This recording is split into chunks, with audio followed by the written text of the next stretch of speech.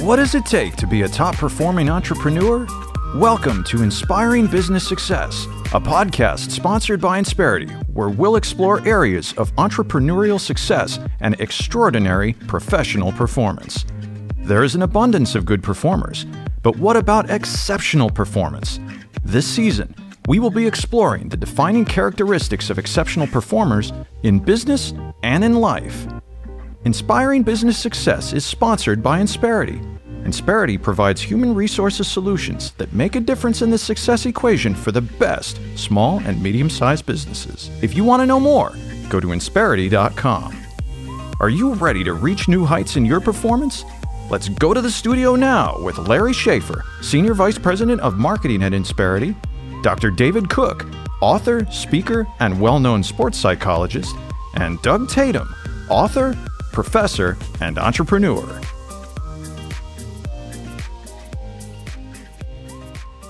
Now we're going to move into an area that, I guess it's almost a little bit surprising to me, David, that this would be such a key principle, especially for professional athletes that, make millions of dollars. Does this next principle of passion really matter? What principle am I referring to? This goes back to being a kid. Passion is fueled by fun. If we're not enjoying what we do, if we have no joy in what we do, if we have no get up in the morning excited about what we do, then it becomes mundane and it becomes work. We want to create a situation where people really enjoy what they do. I think of a company like Southwest Airlines. It's like they seem to enjoy coming to work. They seem to have fun, don't they? They give you peanuts and you don't have an assigned seat and you get there and wow, that was kind of fun. So there's this idea of fun is hugely important to the passion, inspiration, motivation of an individual when they come to work. So when I was going through my doctoral program, I also was the head coach of a football team in Virginia. I got my degree at the University of Virginia. And so I was a head football coach of a private school. So it's not like, a big 6A school in some other state. It was a little different there. They live for lacrosse, and football was sort of a side thing. But nevertheless, I was the coach, and I had come from Texas. And so the interesting thing about this little private school is that for whatever reason, they kept scheduling these schools up in the mountain, these preparatory schools up in the mountain, these military schools where basically a senior was sent for an extra year or their senior year that was really a preparation for them to go play major college sport and specifically football. So really good players went there to really kind of get their grades together and their discipline and their character and everything built so that they could go play for a major college. Well, we had no major college players on my team. And so near the end of the year, we had one game and then a TBA, a game to be announced 2 weeks later. So we'd have an off season. And our AD was saying, I'll get that last game scheduled. We're working on a few things here. So we went up in the mountains and played a military school. Oh, my gosh. I had 21 guys suited out. That's all we could get out of this school. So we didn't have enough for a complete offense and defense. Everybody played a little bit of everything. And our average size guy was like 140 pounds. And we go in, we get up there and park our bus, and we have to walk by the other team. There were 45 players on that team suited out.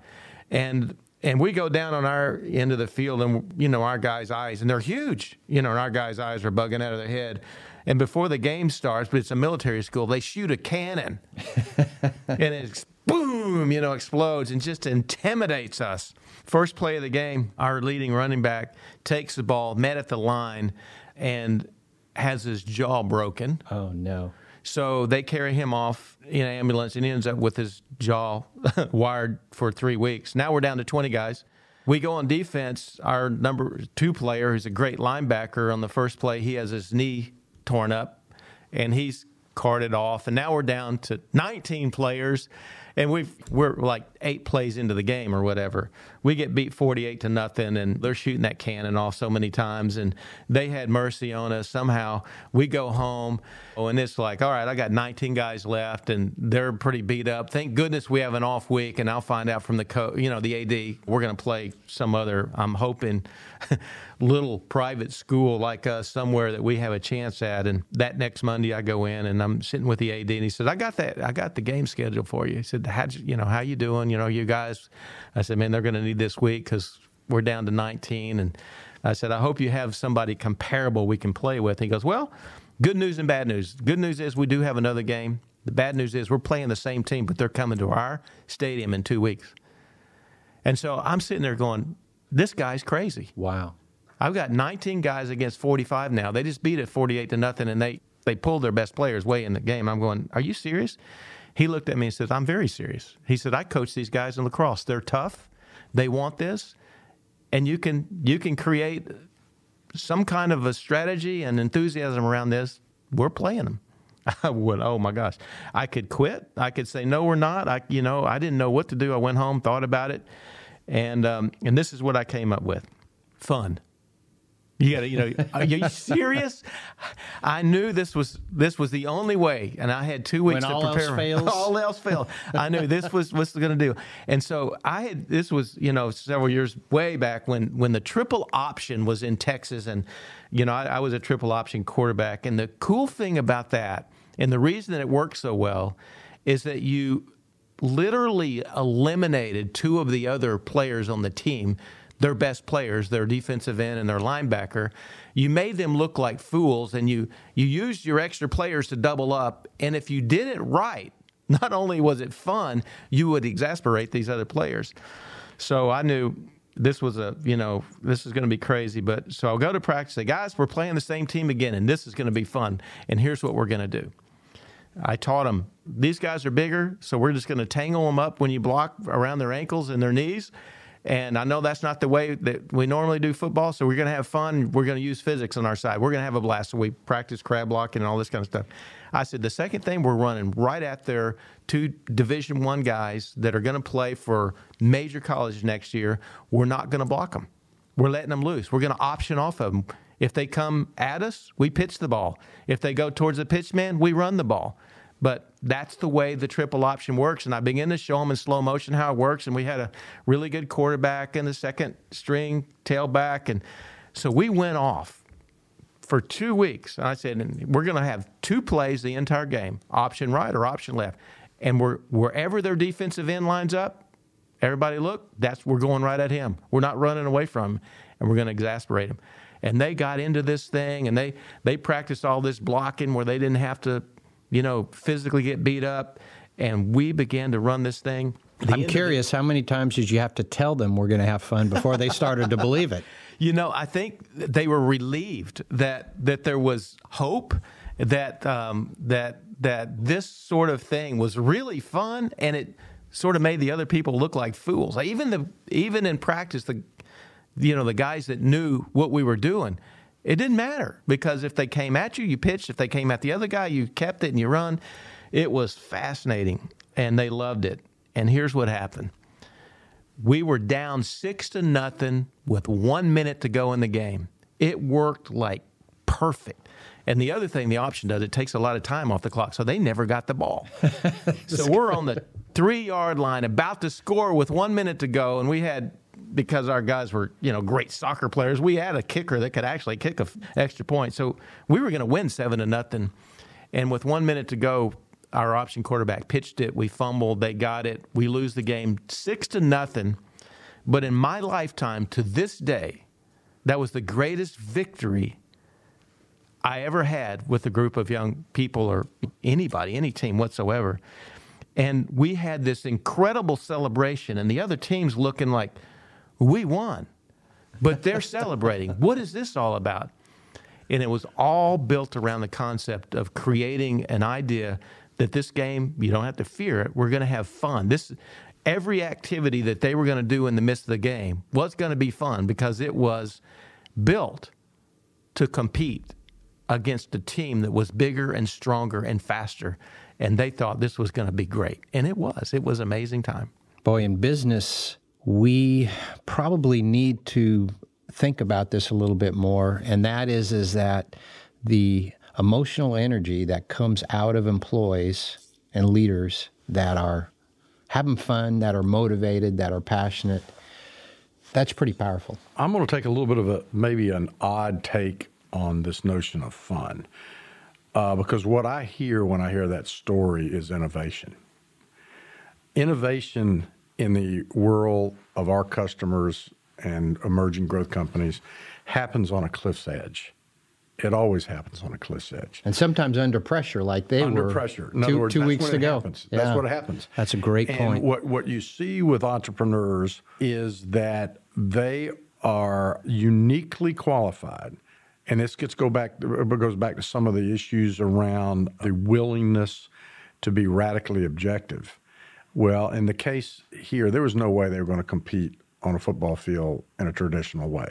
So what David did is what I see entrepreneurs do. They're at a crisis, under pressure, with very little time, they innovate. Now, what's interesting is innovation is fun. It's fun for your employees. It's fun for your management.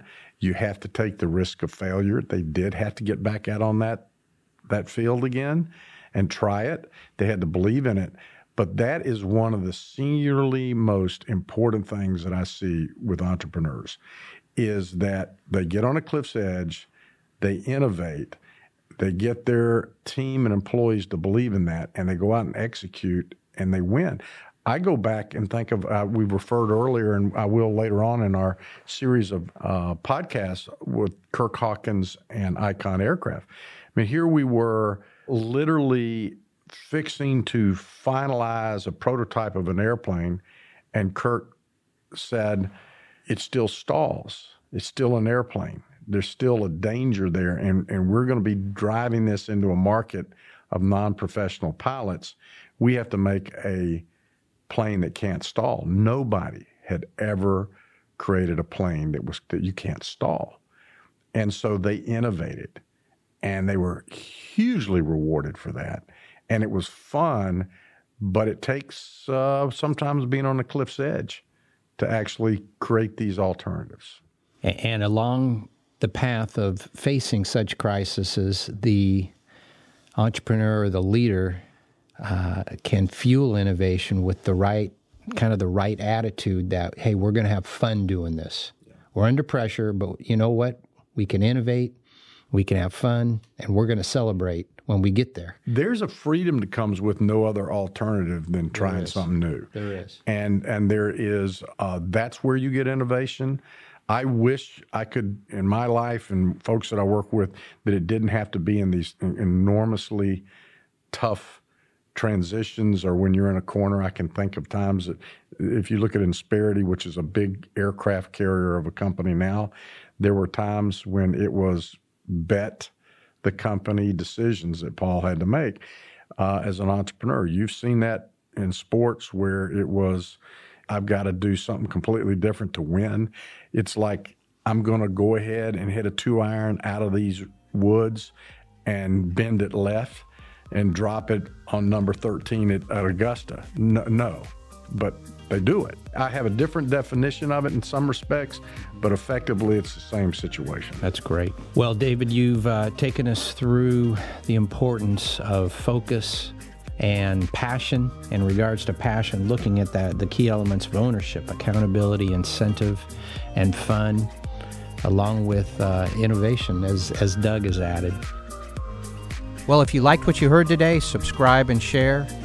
Thanks for joining us. We look forward to talking with you next time.